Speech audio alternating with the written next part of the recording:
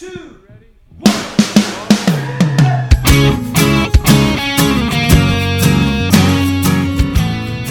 Hello and welcome to Say That podcast. Your big questions get real answers. My name is Matt King. I'm your host here in the city of Chicago, and joining me here is Glenn Fitzgerald, the founder of Mission USA. Hello, beautiful. Wow. We'll get into that.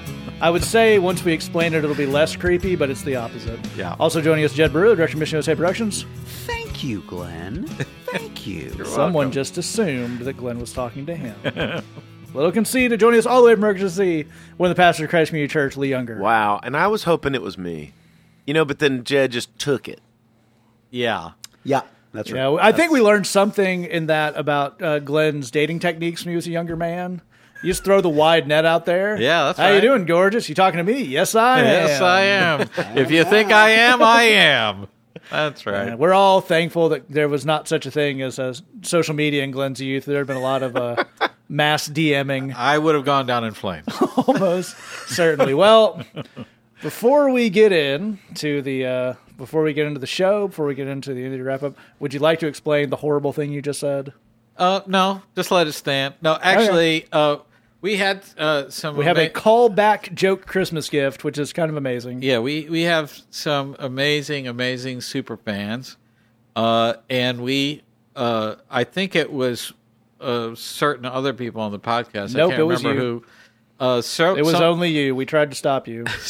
Someone accused them of stalking us. You. And there's a movie, and this is a little bit of a spoiler alert, called Silence of the Lambs, where a person is kidnapped. I'm halfway in. I can't think of how to describe this that isn't horribly creepy. We will just say there is a line that Glenn quoted of a lotion-related line. It puts the lotion on its skin or else it gets the hose again. Even if you're a young person who's not seen Silence of the Lambs, you've probably heard that. Yeah. And like The Simpsons or something. So that's that. Glenn had mentioned that we would know the people he insisted on calling stalkers when the rest of us defended them. Yes. And their virtue and their good nature. Right. We would know things had gone too far if lotion got involved. And these people were at a New Year's event at Glenn's house. Yes. Where there's a gift exchange going on. And they got him lotion. Wow. And it has flowers on it, and it says, "Hello, beautiful." Yes, it is called Hello Beautiful by the O'Shea Corporation. Thank you, Glenn.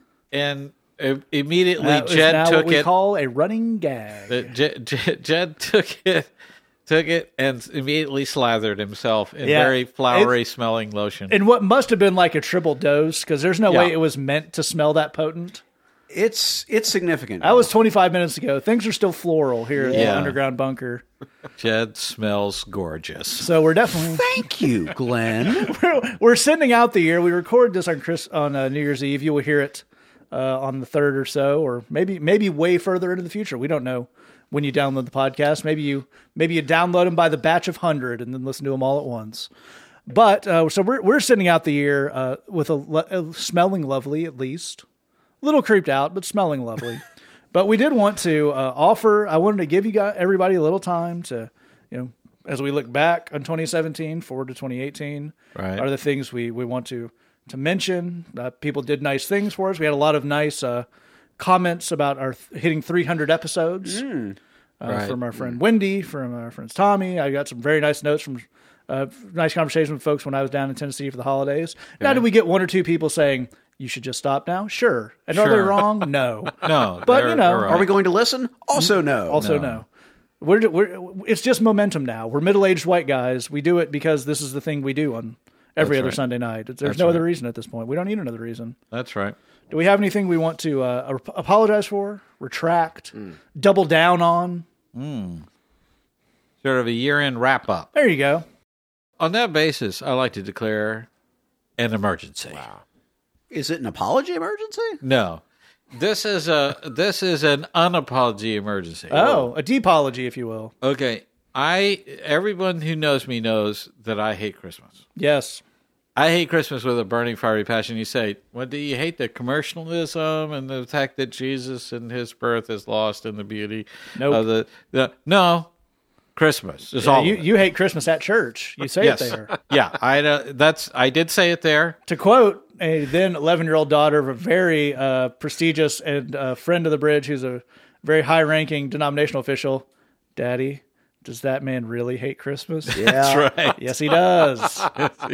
That man. Yes, and I think we did tell the elf story Yeah. previously, so that you could run back that in a previous episode. And if you didn't hear that episode, I bet you're intrigued. Yes, Yes. you should be.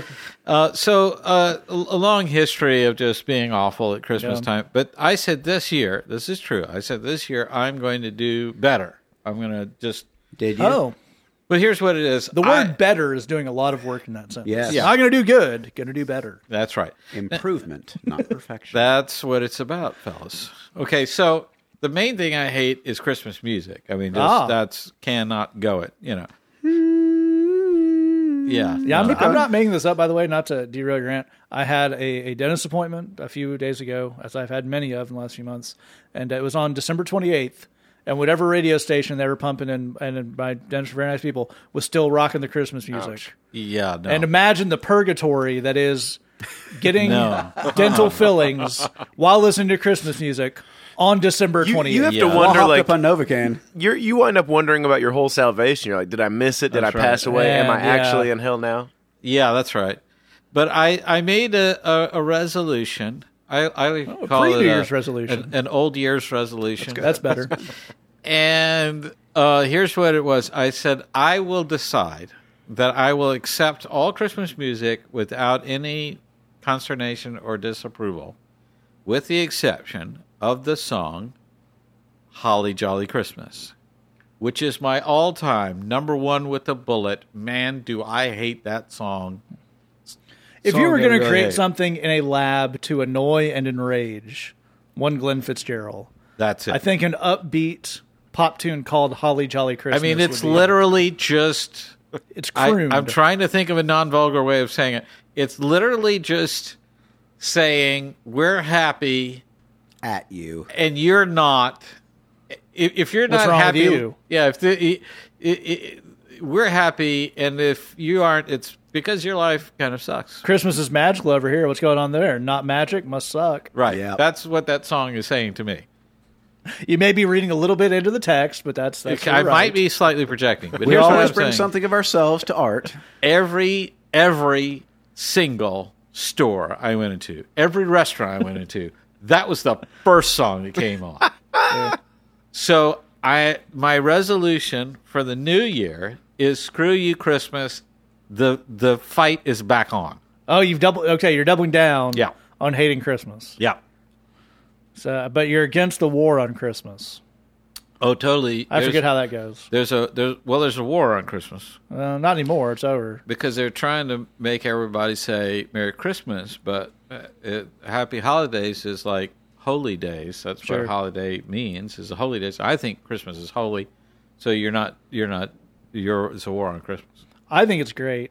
I think that does bring us to what I think could be a good project/resolution for all of us in 2018, because we spent a lot of time, pushing back against the legalism. Right. People, they're taking it too far. They're doing things that are not helpful, not helping anybody grow in the Lord, not helping anybody come to the Lord. Can we, in the Christmas holy days thing, can we start out legalisming these people? Sure. Oh, yeah. Yeah, find new ways to be legalistic. Yeah. Well, you're exploring something interesting, which is, what if we took all the things that we are slightly annoyed and snark and pick at because it's a little bit much, Right. and then instead said, we thought it was great. Now, here's a Oh. perfect example.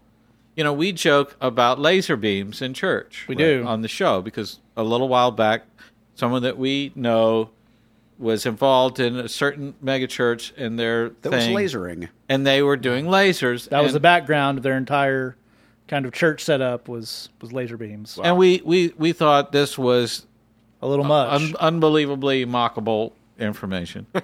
And I was like, it's one of those things, if you make fun of something long enough, it sort of gets bigger and bigger and bigger. Right. And some part of you is like, was that even true in the first place? And then Jed showed us their Christmas setup.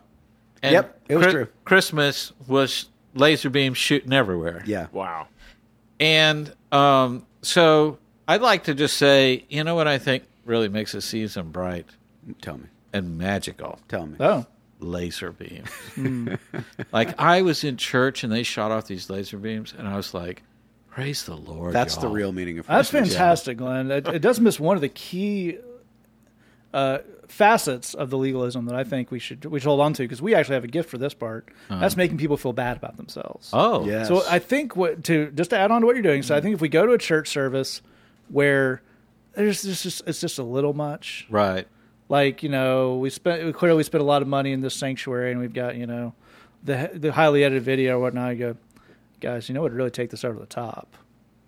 Get you some laser beams in here. Yeah, That's that's right. right. Now, I was over at Shall Remain Nameless, but the giant megachurch you're all jealous of because of how much money they have. They had laser beams. That's right. Now, what you guys have over here with the huge building and the celebrity pass and all that, that's adorable. But Right. are you ready to step it up to the laser beam level? Yeah, that's right. And then you got to add the spirituality. And do you really care about the birth of Jesus without the beams of the lasers? Yeah. He's the light of the world. Also, my cousin got saved by laser beams. Did he? Wow. Yeah. Is he the highly focused multi-kilowatt light of the world? Yes, that's right. Okay, that's He good. was like, I saw them lasers, and I said, I got to get on board with this. Sure. Like, This is whoa. the religion for me. Yeah, well, because he had been going to a lot of Pink Floyd shows at the planetarium. Which can be religious in its own way. And he's like, that's like eat some pot brownies and go to the planetarium and stuff. Yeah, that was the subtext of what we were joking about. You just Right. said it. That's what you call text. Yeah. Yes. When you say it. But this is what it is we took him to church and he saw laser beams. He's like, okay, yeah, I'm in. these You people did it. Get me. you rocked my world here. I'm right. on board. Yeah. I'm ready. I'm taking the full ride. It Which worked. one of you people's going to disciple me? Yeah, that's right. He was still at the planetarium, but he got saved anyway, so we didn't question it. Yeah. So, if you're okay not doing lasers in your church, well, that's okay. Sure. Other people choose to have laser beams, and we encourage that. That's because we care about souls, Glenn. That's Yeah. right. Yeah, that's right. You can't put a laser price on souls. Yeah. That's right. I mean, I think it's. Here's the thing: is I think there are a certain number of people who sat there with laser beams going off, saying, "You know what it is kind of nice. It's fine." Yeah. They just fully justify Better that. not lasers. Sure. I have a feeling if you just played back us saying, "No, yeah, it's good," that it would be just like, "No, it's not." You know what I mean? Like, you can't justify it. It's laser beams. They had a meeting. Everybody get around the table. Right. All right, fellas. I've cracked the code, and they got the chalkboard, and they been Yeah. drawing the arrows and the diagram and trying to figure it out. And they're like, "We've cracked this. We've cracked it wide open." Really? What is it, Johnson? Laser beams. And this is the thing. Everybody's been in an office environment, work environment, whatever, where there's one person who's completely insane. Yes. And just that person just says weird and crazy stuff. And you're like, Johnson, give me a break. That kind of, Right. So that's fine. That's going to happen. But somebody said out loud, where everybody can hear it, laser beams. Yeah. Yeah. And somehow the consensus of the room was, yeah, Sounds pretty sweet. yeah, okay, yeah. You know, it's better in church. Laser church. That's what. So I had my astigmatism. You know what fixed it? Laser beam. Well, you're at There you go. You're at the end of that meeting, and there's the red thread on the billboard. Everything's connected. They're trying to figure that Yeah. thing, and it's like 3 a.m. and people their ties are undone, and there's Yeah. put another cup of coffee So many on, ashtrays. that whole thing, and then the guy says it, and then we zoom in on somebody else, and he says, "It's crazy, but it might just work." That's exactly Yeah, right. See, that's that's right. that's what happened. Yeah. That's Church what happened. Consulting, the movie. Yeah. So on that basis, I declare a holly jolly emergency off.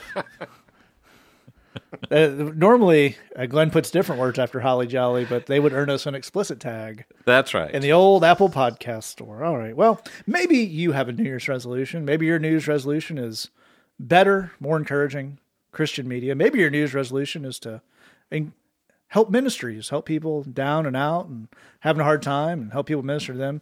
But you would say, but that's two things. I don't want to do two things. That sounds hard. Well, the good news to you, dear listener, is you can do both of those in one. Ooh. My New Year's resolution was about more smooth BridgeBox promo transitions. Oh, yeah. And so far, it's going very well. MissionUSA.com/BridgeBox. Songs, sermons, Bible studies, all sorts of good stuff from the folks here on the podcast. We are obviously still in the month of January, where our topic is what, Jed? In the month of January? Yes. Why make changes? Fantastic. So sermons from Glenn and myself, songs from Jed, Lee, some other very talented friends, all sorts of good stuff. Only $8 a month. All of that goes to the ministry we do. And the number one way folks who like the show can support what we do. MissionUSA.com/BridgeBox. All right, we're going to jump to our questions here. If you can have us all the way to the end, I'll give you some ways you can get in touch with us. First question comes in to our email address, as a matter of fact. This question says, what is the actual meaning of blessing, receiving a blessing? Blessing others mean in a biblical context? I've only thought about it recently because I realize that every time someone prays for another person, they will always pray for God's blessing to be upon them. And I have a feeling that our idea of blessings are more of a materialistic, everything will go well, success kind of idea. So what the heck is the actual meaning of being blessed? And Jed, why don't you start us off here? All right, my friend. Well, I asked Glenn for special permission to open up the Bible Nerdatorium, and he told me just this once. Wipe your feet. He told me to wipe my feet, so I'm trying to keep it clean in here. So we're going to go to the Bible Nerdatorium. In this case, that's a trip to BibleHub.com. All right. In Matthew chapter 5, Jesus uses the word that we usually translate as blessed a lot, like several times in a row. Or blessed, if you really want to go for it. Yes, exactly right. So what we did is we clicked on Matthew 5:3, then we clicked on the button that says interlinear, all right? And then we clicked on the word that's translated as blessed, and then we clicked on the tab that says summary. So you can go do that right now, and you can follow along. And this is going to break down the actual word and what it means. We can answer your question directly. That word, I don't speak Greek, so bear with me. Makarios is the word. Sure, but that is the word. Now, here's what that word means. Happy, or blessed, or to be envied. All right, we got a few more definitions. We'll keep going. These are from a couple different sources. Properly, when God extends his benefits or confers his benefits. It comes from a word meaning to become large, is actually what that word means. Another definition, it describes a believer in an enviable or fortunate position from receiving God's provisions or favor, which literally extend or make large his grace or benefits in their life. Also, blessed or happy. We had a few more on here. Blessed or happy. Yeah, so that's the general consensus. Happy, fortunate, really hooked up. Now, here's what's interesting is that seems to be pointing in the direction you don't like, right? Because in your question, you said this all seems to be about kind of a selfish motivation thing. That like, we want, God hooked me up, give me something good, and isn't that wrong? And the answer is no, that's not wrong. God actually wants to give you good stuff. Now, pause for a second, because I know it takes a minute, it's not wrong for you to want to receive good things from God. And it's super not wrong for God to want to give you good things. The question is, what constitutes a good thing? That's the thing that we need to get into. That's where we run into problems.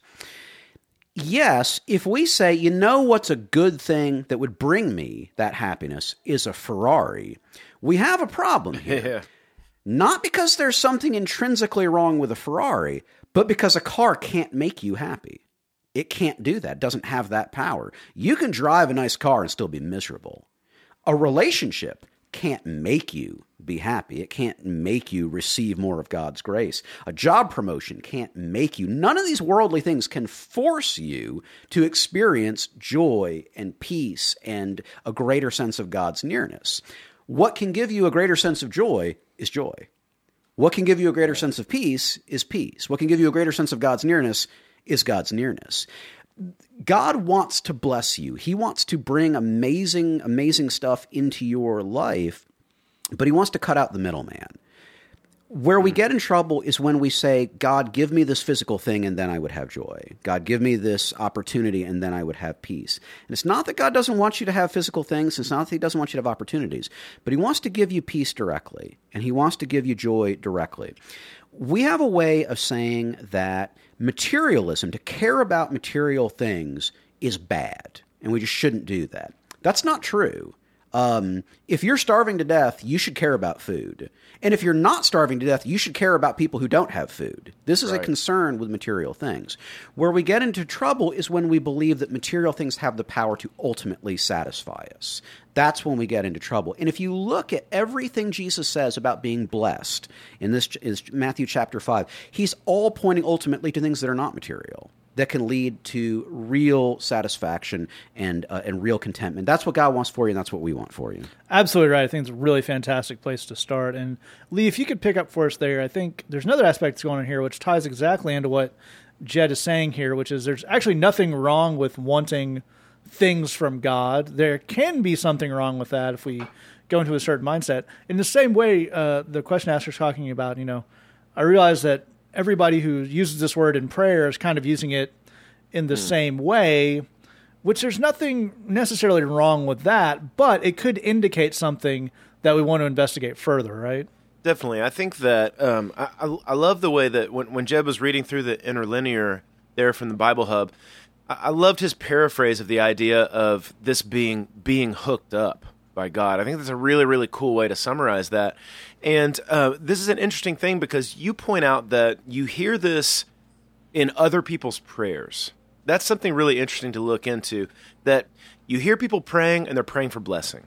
And it's hard for us to know exactly kind of what background you're coming from or what kind of church environment you're in or what people mean by that. But a lot of times what people mean by that is, I want to be hooked up in the sense of I want to have those material things. Sometimes what people think is if I'm walking with God, He will hook me up so that I'm not physically suffering or so that I have, all my bills paid for or so that I have more than enough.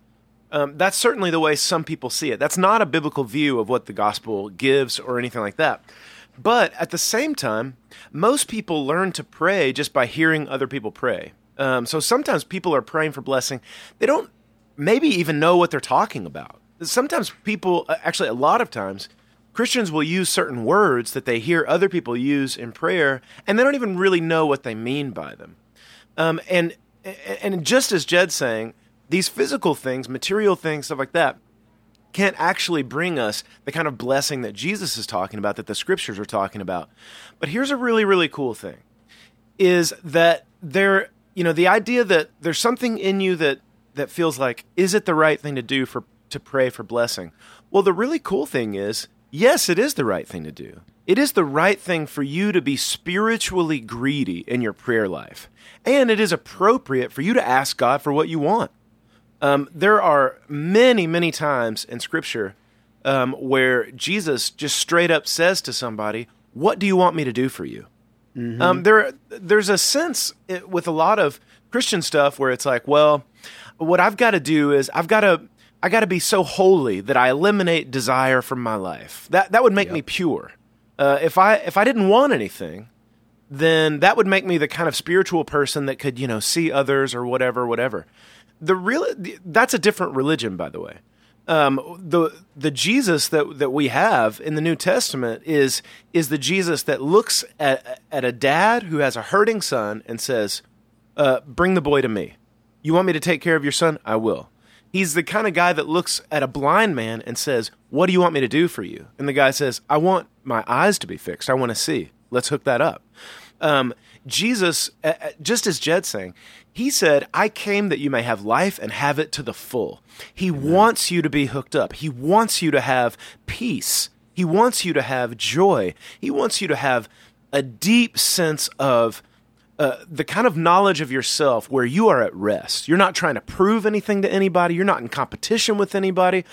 In a way, you have the sense of coolness that, like, I don't need anybody's approval because I know who I am. I'm a child of God, and I have everything I need in Him and stuff like that. And at the exact same time, where you have the kind of access in prayer to ask God, I need help with these bills, and I need help with this temptation, and I need help in this relationship, and I need help finding a job. You have the right to ask for whatever you want to. And whether that's a material blessing that you just sense is going to be the thing that's going to help you get to somewhere, or just the blessing of knowing who you are in Jesus. Jesus wants that stuff for you. And even if, here's the really, really cool thing about Him. Even if the thing that you really want right now in this moment is not the thing that's going to give you what Jed's talking about, the deep sense of peace and blessing and joy in your spiritual life, you still have the right to ask Jesus for it. He may not hook it up right now, but he wants the kind of relationship with you where you can come to him at any point and you can say, this is what I want from you. Now, help me walk with you and all that, but I'm just being honest. For a lot of you out there, it is, I would like a boyfriend. I would like that to be happening to me now. I would like a raise, and I would like for my boss to get up off of me, and I would like for that to happen now-ish, And you have the right to say all of those things. It's not wrong for you to want to be hooked up, and that's the heart that Jesus has for you. Amen.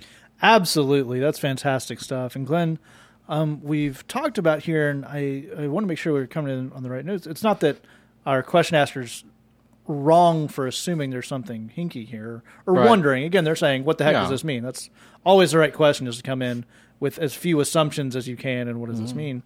But I think they are right to pick up on that this is a mindset to equate blessing with good thing as I define good. Yes. Can lead to some problems. Yeah. So where does that come in, and how do we maybe immunize against that? Well, I think a lot of things that we think of as good are really eliminating pain, not giving us joy. Say that. Yes. Right? Yeah. So if you say to someone walking around, would you want to be rich? I want to not be poor. They what they would say is, well, sure, I want the money. And you give them the money, you say, okay, what's the money going to do? Will it solve all the important problems in your life? Well, no, it won't. But it will take a lot of misery you may be going through and eliminate that. And that's something, but that's just from misery to zero. And we ask for God for a lot of those things where he wants to take it into that positive realm. But the problem there is you're saying not being that we want out of misery, but we want to stop at zero where God doesn't want to stop at zero. Exactly right. The material element of this comes in. Here's a sort of a formula that we use in our ministry, and I'd certainly encourage you to use as you work through this stuff. We're looking for, because we do a certain amount of physical good for the people that we work with. These are people coming out of jail, off the streets, out of addiction. And they have all kinds of physical needs as well as emotional needs and spiritual needs. So some of those physical needs we're seeing to. We had a lot of really super cold weather up here in Chicago, and we're giving out scarves and hats and socks and stuff so they can be warm during that time frame. It is hard to grow spiritually if you die of exposure. That's the point. And so that's this is the formula that we have is there a material need that's holding back a spiritual growth and breakthrough? So, for example, someone's crossing the desert and they're dying of thirst. You don't say, I would like to tell you about Jesus. You say, here's a glass of water, and I would like to tell you about Jesus while you drink that refreshing glass of water. So that if you have an extreme physical need, you're not going to be focused on anything else. Don't bust out your sermon point about how those who trust in him will never thirst again. That's a metaphorical thirst. That's right. So I think ultimately, when you look at it from that standpoint, there's a lot of ways that we can and should bless one another, where it's this is a church that may need a new roof. Here is a group of young people who are open to hearing the gospel, and they need a youth pastor or a parachurch youth guy to do a ministry in this high school. Here are a church that needs new seats because these are full and they need more room and for more people. So providing that physical need would open up a spiritual blessing. There's a lot of that. So as Jed is saying, just thinking that materialism is bad, full stop, is not what that is. It's recognizing that we do need material stuff in life, and this is, food, clothing, and shelter, and that sort of thing. And if it's holding back spiritual progress, we definitely should be looking at that. All blessings are ultimately spiritual. Then, I may be reducing a physical need to give you a spiritual breakthrough, but the breakthrough is the blessing, not the physical thing. So it's ultimately spiritual, and that's all the stuff that Lee was talking about. Peace, patience, kindness, love, joy, all those things coming into our lives and making us full and rich, because we are not material. We're spiritual. That's who we are. Paul talks about how God knew us before the creation of the world. Mm-hmm. So we existed spiritually outside of time and outside of our physical bodies. And of course, when we die and we pass on, we leave these bodies behind, so we go back to that. Well, here's the thing is we have to have an awareness of that spiritual reality and look to be blessed in that way in the long run. So sometimes physical stuff is part of that. Final point, and I here's the thing. We were talking about how we pray. We pray a lot for smooth seas. Mm-hmm. You know, that's the old saying, smooth seas never made a good sailor. And the idea is you get good at, in this case, being a sailor when everything's storms and things, and you learn how to handle that, and it makes you able to deal with whatever life throws your way.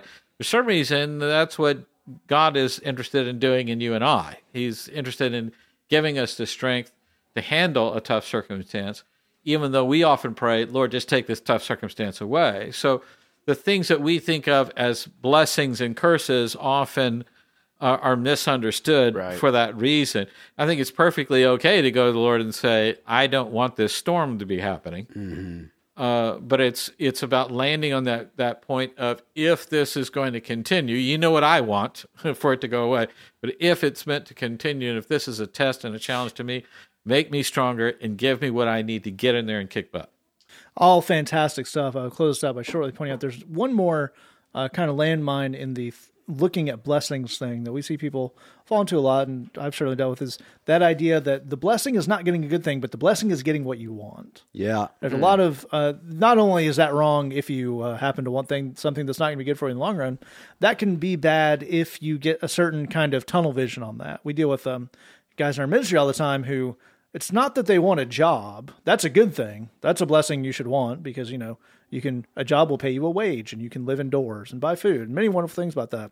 But they want this particular job. And it's not that it's the best one, and it's not that it's the one that they really have prayed about, and that it's just kind of, that's what I'm fixing. For whatever reason, yeah, that's the one they want.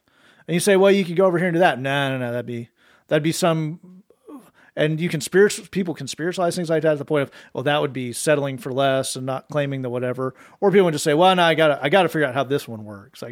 Before I apply for, housing at this other place, I got my eye on this apartment. Well, yeah, but what if that doesn't fall through? It'll be fine. That's my blessing. And that we all apply that to ourselves in certain ways of, again, not only do I want a thing, please God, provide for that, and let me see where you're providing, other things you are providing, as Clint's pointing out. You can really get okay, if you don't give me the Ferrari, we've got a real problem in this relationship. And I think it's that you're holding out. So, and again, we say there's nothing wrong with starting from a place of wanting God to bless you. And you might as well ask. Sure. The Bible clearly says there's some things you don't have because you're not asking for them. So a pretty easy answer to that is just ask for everything. Right. But we do want to be prepared to not get stuff. Yeah. Because then that's where some growing happens, as Glenn's pointing out. That's where you get some roughness and to move some through. So again, this is I feel like we get a fair amount of questions of this genre. Where is there anything wrong with, we're all praying for the thing we want when we go around, at the Sunday school class, this person wants a new job, this person needs a car. There's nothing wrong with any of that. No.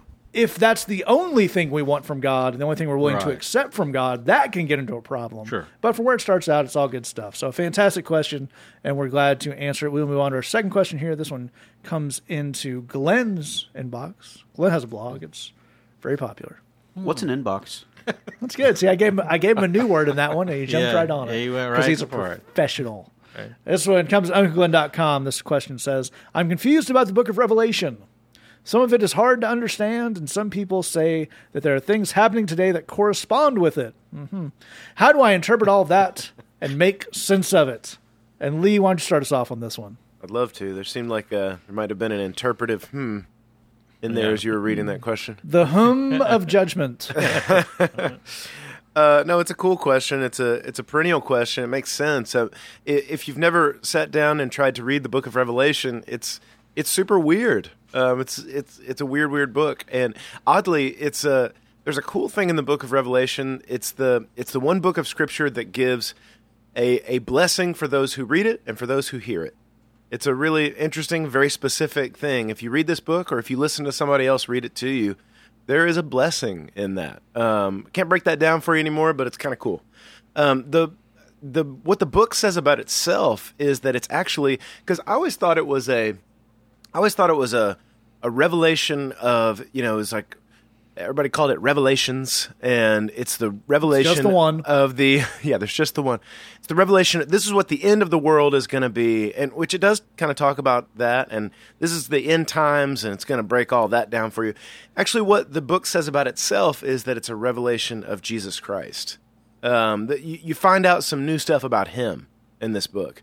And so I would say a couple things. One is, if you go to that book, go in there looking for what you find out about him. What does he say about himself in this book? What do you find out about Jesus in this book? You find out some cool stuff. He calls himself some cool stuff in this book. And I would also just say, along with you, it is weird. It is a weird book. It's incomprehensible, and a lot of it. And I would say anybody that tells you they've got it all figured out, mapped out, and they know the cast of characters, and they're giving you people's first and last names from that are alive today and stuff like that, that's where you just want to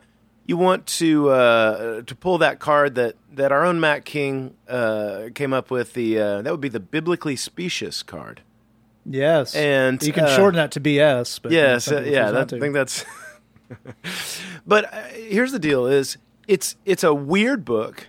There's a lot of freaky stuff going on, but if you want to understand it, I would say let's try to hold two things in our head at the same time. One, I'm not going to understand what all of this is saying. Number two, we win at the end of it. The people that believe in Jesus, we wind up as the winners of the whole thing. The reason that's a cool way to do it is, I think that's probably the easiest way to kind of get some bearings on what's going on in the book of Revelation. All I know is at the end of it, when everything's cool, I'm with them. That's awesome. Because of the grace of Jesus, I'm over there. But here's the other thing that's kind of cool about that. That is a good muscle to flex in your life, because that's what a lot of life is like. It's weird. It's incomprehensible. I don't know what God is up to, but I have a promise that I am going to come out of this, and that Jesus knows what he's doing, and that he's in control of this stuff, and that in the end of it, I'm going to win. That's a good muscle to flex, because that's something that is going to help you walk through your life. It's, as I'm saying, as far as, what it has to do with what's going on, let these brothers kind of dig into that. But that's kind of my approach with that book is, I'm not going to understand all of this, but I know that Jesus wins in the end, and I know I'm with him. And that's been a helpful thing to get on board with as I walk through other incomprehensible and sometimes scary stuff in my own life. It's a great place to start, and Glenn, I'd love to get you to pick us up, because I think that is an important strategic move on this. It applies to the whole Bible, but the book of Revelation particularly, because there's so much crazy crap in it, I believe is the theological term. Yeah. There's the idea of it's all got to mean something, man. Right. When it all slots in together, there's going to be this weird kind of Indiana Jones moment where everything's going to swirl around and unlock, and I'll just get it all, man. Right. It's not the way knowledge of anything works. Right. It's certainly not the way the Bible works. It's not the way the book of Revelation works. So how do we go about approaching something where we're never going to understand every last bit of it, right? But there are things we can understand about it. Well, that's you're really landing on the really important issue there, which is there are zillions of things about the Bible I don't understand. Mm-hmm. And here's how I know that. I keep learning more all the time. And yes. I get the feeling that there's just an almost infinite depth to it. So the idea of I'm going to get my mind around it and I can explain every little portion of it is not a good goal to have, because I think we would redefine getting it as something like having a surface understanding of whatever. That's not the goal that we're setting out to have. The book of Revelations contains a lot of stuff I don't understand, and some of it I don't imagine I will understand unless I happen to be around for the end of the world. I'm hoping to not be there for that, and just Parts of it sound pretty metal, but Yeah, there's the recap. And for sure, if I am around for that, I'll be studying up because I'm one of those guys that would study the night before the test. So I'm, but here's the thing: the Book of Revelations is telling us very clearly that we need to be ready for that end of the world, and the rest of the New Testament is about how to be ready. So we can just go ahead and focus on it's like that. a prequel. Yes, that's right, and a good one. Oh. So that's a fun change up there. But here's the thing: is that I think.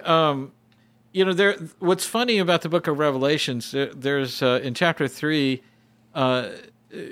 there's a line in there about being lukewarm, and God says something very interesting. He says, "I'd rather you be either cold or hot, but because you're lukewarm, I'm going to spit you out of my mouth." Like you have lukewarm water, and it's just for some reason lukewarm water is disgusting and cold water is great. Who knows why? But that's what he's describing there.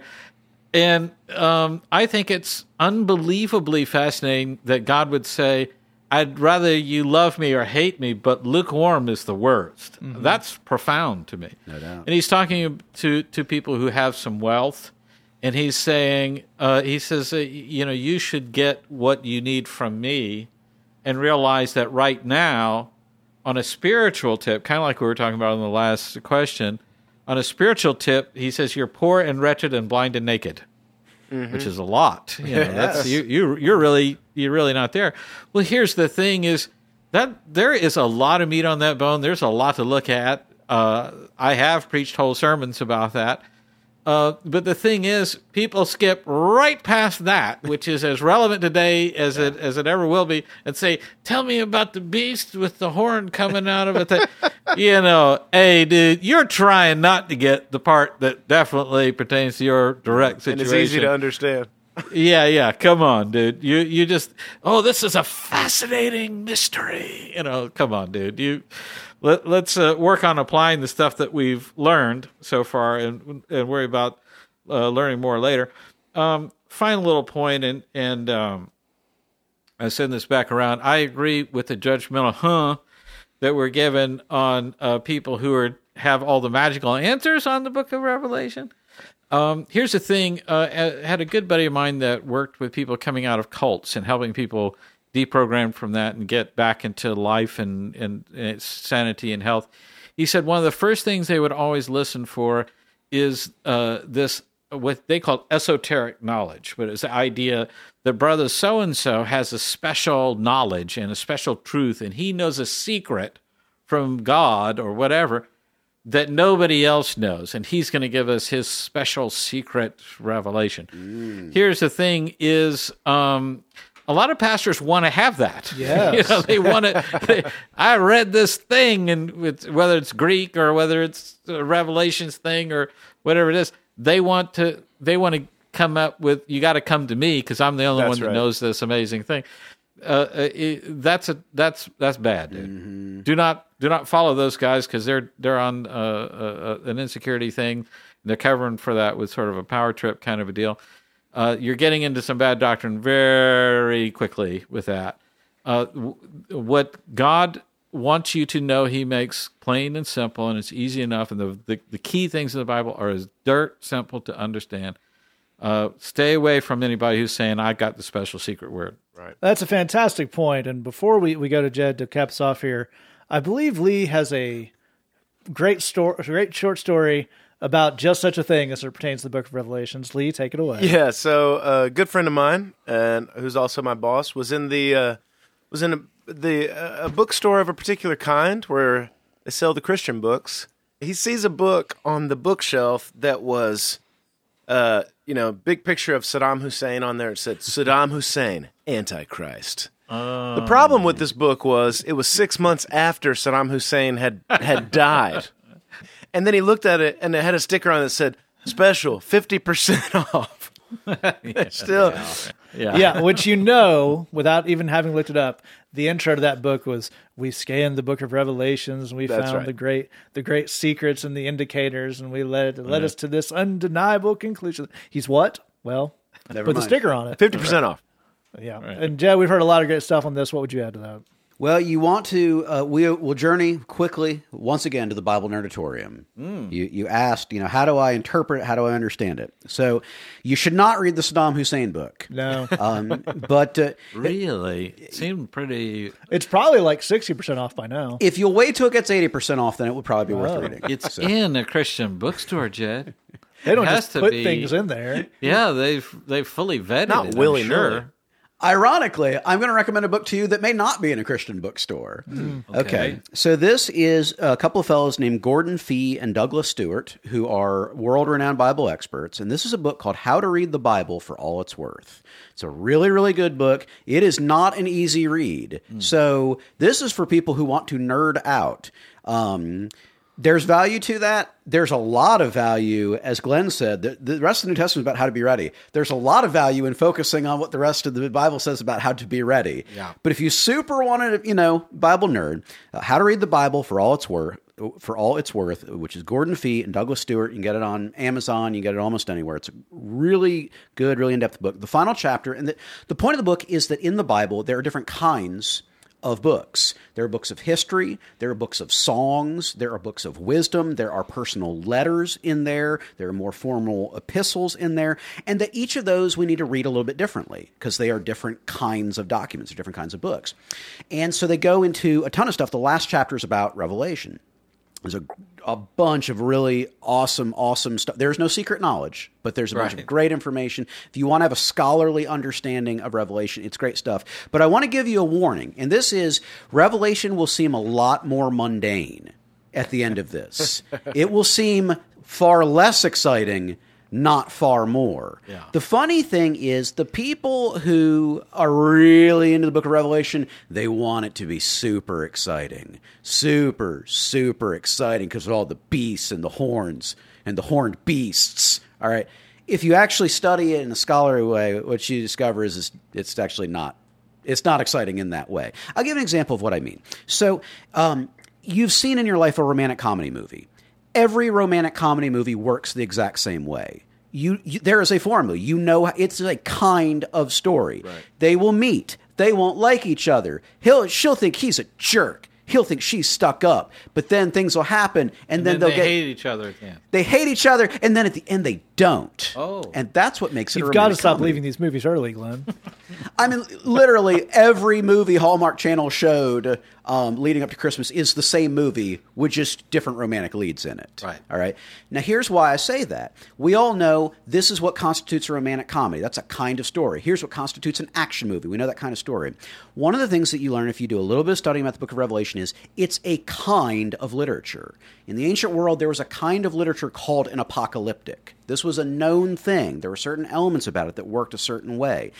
We don't really have those anymore, but if you study up, you say there are certain elements that this would have meant something to the people of the time because they knew this kind of story. They knew this kind of thing. The same way you understand. When you go into a romantic comedy, you don't go, I wonder if they'll get together. You know they will get together. Right, you know what's going to happen. Yeah. There's a similar thing. The people who this was originally written for had an understanding of this kind of document. If I tell you a story about the last son of Krypton, you know that he's going to be stronger than anybody else. There you go. There you go. Because you've heard this story before. You've heard the story before. This is good information. It's a part of the Bible. It has things to teach us. And there are parts of it that no one has any idea what they mean. But there are also large parts of it that are understandable. But what you will find is it's not this crazy thing where it's just the most magical. It's a part of the Bible that has stuff to teach you, the same as anything else. And the people who want it to be some sort of weird magical thing are on that for weird, uncool reasons. That's all really great stuff. A couple of quick things I will add to this as we caution about people who seem to know a lot about Revelation.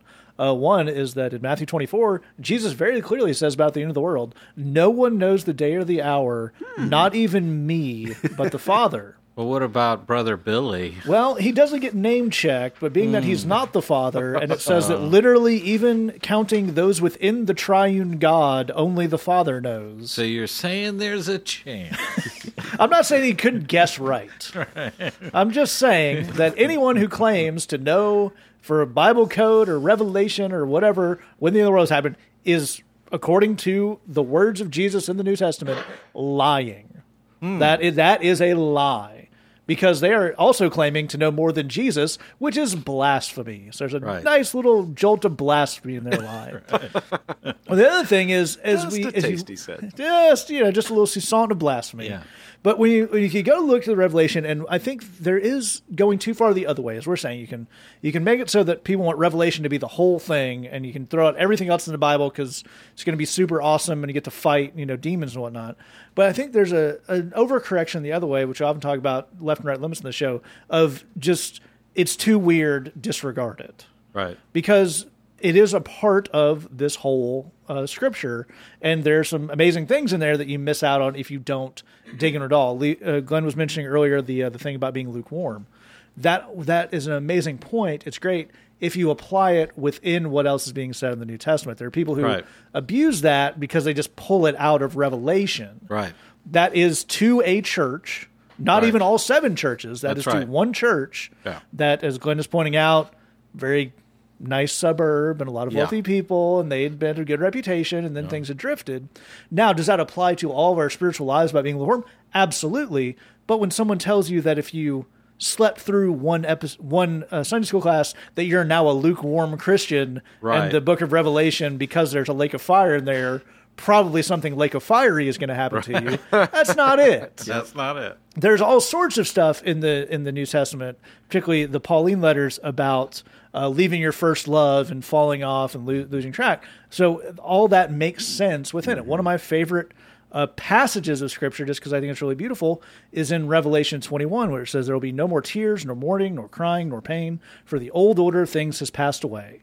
That's a great line, but it's not about this amazing one-time thing that's going to happen at the end of all things.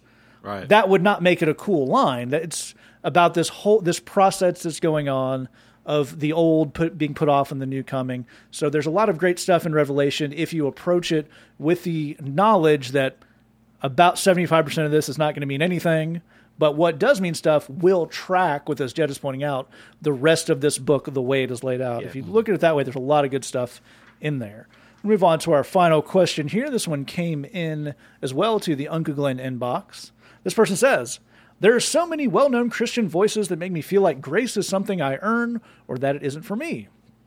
I was first introduced to God so young, and all I had was name of 80s sitcom actor redacted on TV and name of megachurch pastor redacted sermons. I respected them both. We'll get into that. But I don't know if I ever really trusted in Jesus because all I was hearing was you're not a Christian if you're not doing this or that or this. I need to work through this, but I don't know where to go. And Glenn, this came into you, and I'll get you to start us off here. This is, I think this is either a variation or more extreme version of a question we get a lot, which is there's the gospel. Right. And then there's all this cultural stuff around it. Yeah. Where it seems some people are trying to mingle it and some people are trying to pull it apart. So what's what here? Well, first and foremost, I think it's about understanding what the difference is between a theologian and a pastor. Yes. And the fact that the third lead on Growing Pains was neither. That's... That was expertly executed. Yeah. I don't even know what you're talking about, but yes. Also, if you follow a person, a celebrity pastor, for want of a better word, who talks for a living or writes books for a living, that's not the same thing as a pastor. Yep. That's not what a pastor does. A pastor means someone who shepherds, right? So that is a one-on-one, face-to-face kind of thing. You can do some of that in a small group context.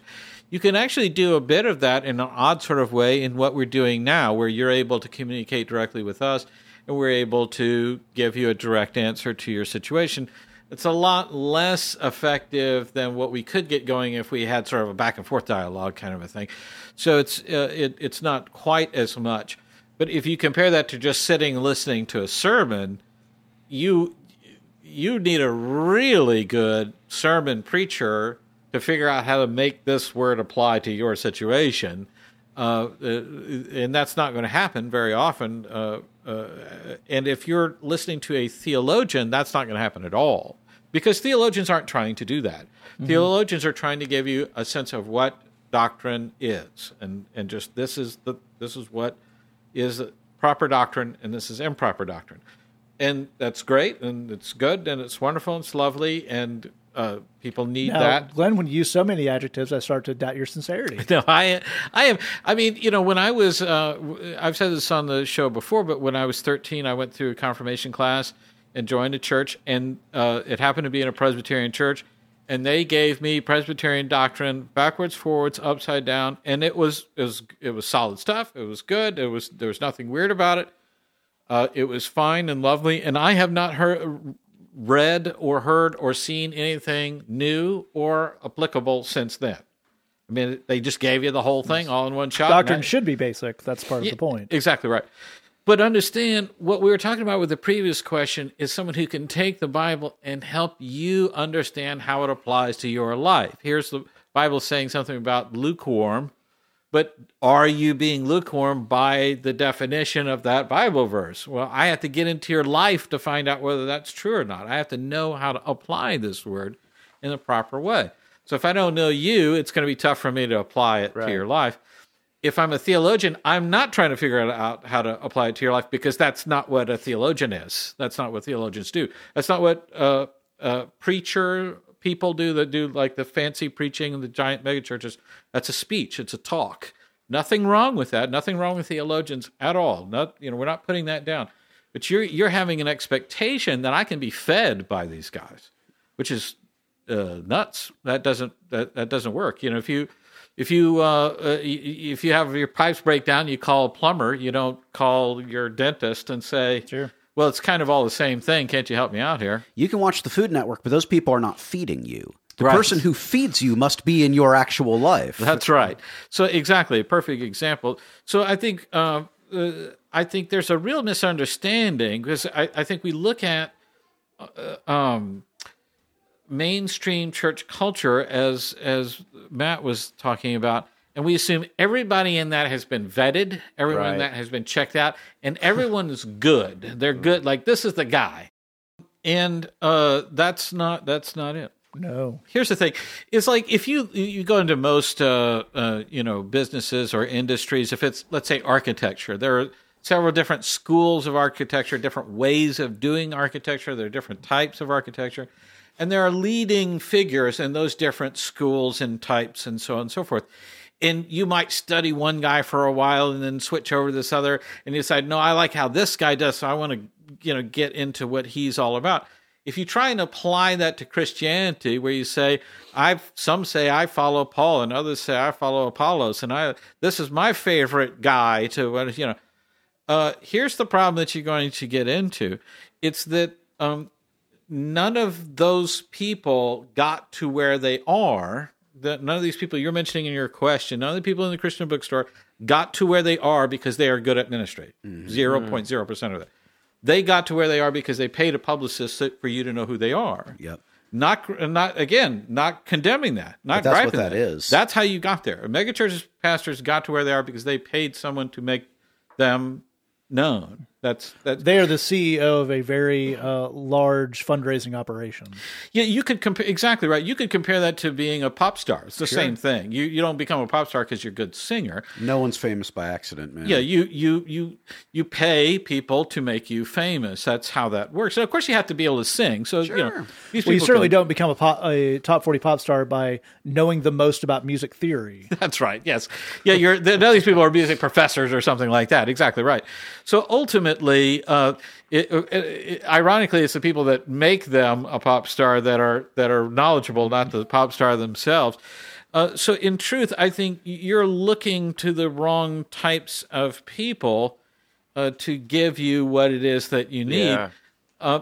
And I'm not putting those people down. It sounds like I am, but I'm not. I'm saying they would tell you the same thing I'm telling you, which is that they are not capable of ministering to you. Yeah. They are not capable of feeding you because they don't know you. They don't know your story.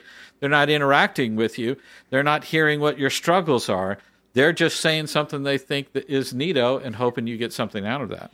Yeah, I think that's a really great place to start this off. And Lee, why don't you pick us up there as someone who does do the pastoring with the talking to people and saying things that apply to their life. What makes that go that we can look for from someone who is pastoring us. And to Glenn's point, there you can get a bit of that from a book, from a sermon, from a podcast. We try to do a little bit of that with our Bridge podcast. We don't want it to be your pastoring, but we want to give you something that'll encourage you and move you forward. So as we go into a world where there are going to be resources, what can we look for as we maybe we're working on the finding a church thing, finding someone we can sit down with, but what are the good things we want to get out of some of these materials in the meantime? Well, I think for any of these kinds of things, like what we do, this podcast and the blog posts and stuff like that, this was always meant to be a supplemental kind of thing. We want to encourage people, we want to help people, and we can speak directly to questions that you ask. But one thing that you'll notice if you've listened to, this is the 300th show, if you've listened to all 300 of these, which we haven't, but that seems awful. If you did, one thing that you know about this is that as we're answering questions and trying to give advice or respond to people's hurts and stuff like that, we're casting a very wide net. We're trying to keep things as basic and as simple as possible because we want this to be an encouragement and applicable to as many people as possible while also answering a specific person's question. I think we've gotten better at doing that over the time, but also all of us have a lot of experience doing that with people, standing up in front of a room and talking in such a way that I can answer your specific question and I can speak to a wider thing and have an encouraging word for everybody. I've heard Glenn say this. It's absolutely true. It's been true in my ministry and in every type of ministry situation that I've seen people who have been good in ministry in.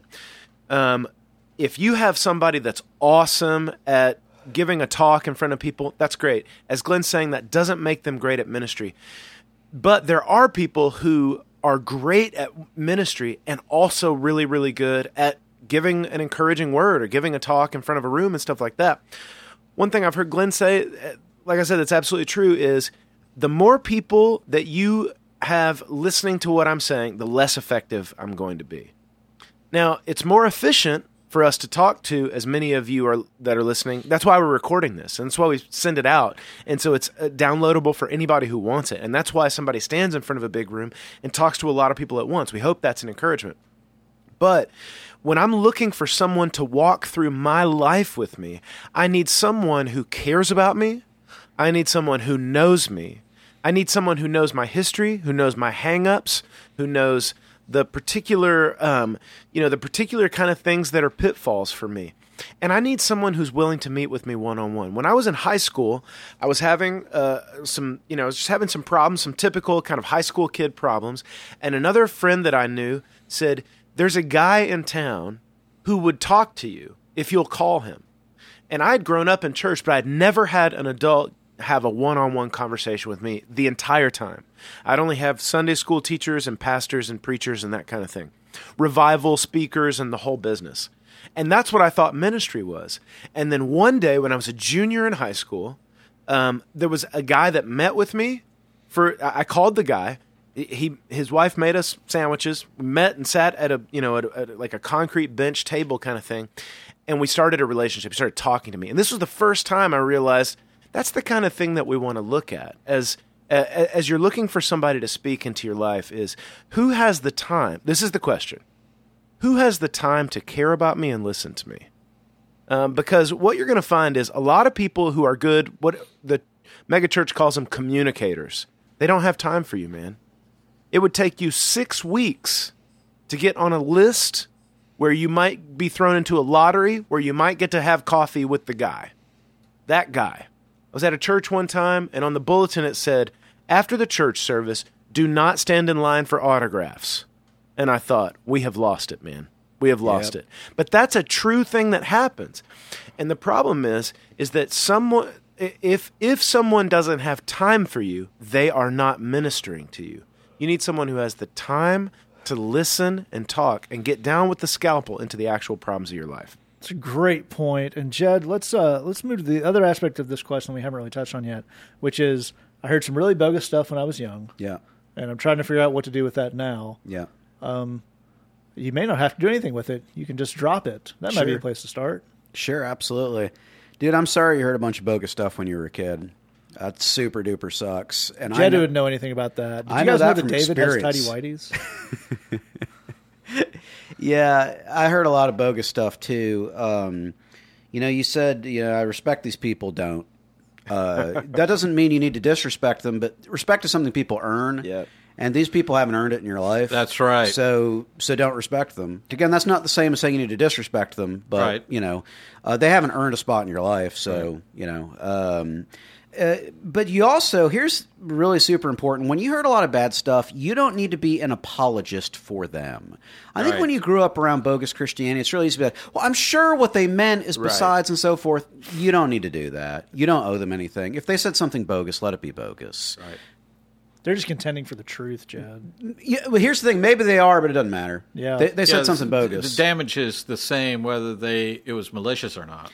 Let's absolutely right. Here's what I would encourage you to do is one of the most powerful things a person can do in their life, and you have the power to do this, and people can do this in all kinds of arenas of their life, is to declare that it is a new day. And I want to encourage you to do that here. It's a new day. It's a new season. It's a new era in my life. Christianity 1.0 is over as of today. Okay. Christianity 2.0 begins right now. I don't know exactly what that looks like. I don't know exactly where it leads, but here are the foundational things of Christianity 2.0. Jesus loves me and accepts me exactly as I am right now, today. He wants to save me, and I want to be saved, so I'm as saved can be right now, today, That's right. and nothing can ever change that. He wants to have an ongoing relationship with me, and I want to have an ongoing relationship with him. And the two of us have to work out what that means and what that looks like, and no one else is invited into that relationship. Amen. That's just him and me, period, the end. Those should be the foundational truths of Christianity 2.0. Now, we do want to find an actual local pastor who knows you and your situation that can help advise that process. That could also be a mentor. They don't have to be an ordained minister. That could be a good mentor. That could be a counselor. That could be a therapist. Anybody who loves the Lord and is farther along in their walk than you are can help to serve in that role and advise it. But at the end of the day, when you go home, it's you and Jesus. And the two of you have to work this out. And the guy from Growing Pains isn't invited, and the celebrity pastor isn't invited. And this is the key thing. Even if they said something good, they're still not invited. Yep. Right. We want to take that good thing and consider what we want to do with it. Yes. Maybe I want to take that in. Maybe I don't. Right. Maybe I want to adopt parts of that. Maybe I don't. Me and Jesus will workshop it and focus group it and decide what parts of it we do or don't want to keep. Right. But I'm sure as heck not taking any of it just because you are a famous Christian. From now on, all things will be filtered by the team Yes. that is me and Jesus. Thank you. We will let you know if we've decided to use something. Right. You should assume we haven't. Right. And move on. But that's the key thing we want to encourage you to do, is declare it's a new day. It's a new season. We are leaving that old, fear-ridden, maybe I'm saved, maybe I'm not Christianity behind. We are letting that go. We're declaring a new day that is built on the foundation of Jesus' unending love, his desire to be with me, and then we're taking it from there one day at a time. Right. That's all really fantastic stuff. One small thing I'll add into this, you point out that one of the things you were hearing was you're not a Christian if you're not doing this, that, and the other. Let that be a canary in the coal mine as you're going forward. Yeah. As Jed is pointing out, and to take us back to the theologian question, good doctrine of all Christian doctrine is anybody who wants to be saved is saved. That's right. Whether you're predestination, semi-Pelagian, whatever, God wants everyone to be saved. It's a free gift. If you accept it, you're all the way saved, and there's no conditioning to that. That is bad doctrine when we get into that. So, Ben, as you're pointing out, there's all this different people, culture war, and you got it with all that crap. No, man. As soon as anybody tries to add anything to the gospel of we're sinners, Jesus wants to save sinners, so get saved, that's bad. That's where that can be a jumping off point, as in you may be listening to a podcast with multiple people who have gotten up and walked out of church services True that. when they heard, but you also gotta, because you don't also gotta. You don't also gotta. That is a nothing. different religion we're talking about here. So, Glenn and Lee both mentioned that on the show, which is true of us. We try to keep it basic, and that's a reason. We have people from all sorts of different paths and areas in their walk. So we're trying to keep this down to brass studs as best we can. So when people aren't doing that, and they're saying, "Well, yeah, gospel," but also, did you hear about this guy who's running for this and this thing and that bill? And that's all. That's a great time to get a jump off a train, and that's not you being overly sensitive. You may be a little more attuned to that than other people haven't put through that, but that's always a bogus thing that always leads somewhere bad. So go ahead and take your step off. And you actually have a weird gift in the way that bad things have been through almost always give us some kind of weird superpower. You're going to sniff those way before some of your Christian friends who didn't put up with what you put up with do. And that's a good thing. That's not a flaw in you going forward. All right. If you have a question for us, say at podcast@gmail.com, thebridgechicago.tumblr.com, or say a song this week. We have one last Christmas song. Now, we haven't recorded a version of Holly Jolly Christmas yet, though if we remember to annoy Glenn, we almost certainly will next year. This is a version of Away in a Manger from our friend Linz Honeyman. Woo! This premiered just last week on the Bridge Loud, which you can now hear on Call FM stations all over South Florida. So if you're in South Florida area, or if you just have a hard time staying up until 3 a.m., the Bridge Loud is on Call FM at 9 p.m. Eastern Sunday nights. So if you're up and around at time, you can either check out a local radio station or anywhere in the world, callfm.com. Take out that. Thanks for listening. Just remember, we love you. God loves you. There's nothing you can do about it. Say That podcast, our listeners give us lotion. Beat that other Christian podcast. Away in a manger, no crib for a bed. The little Lord Jesus lays down his sweet head. The stars in the sky look down where he lay. The little Lord Jesus asleep on the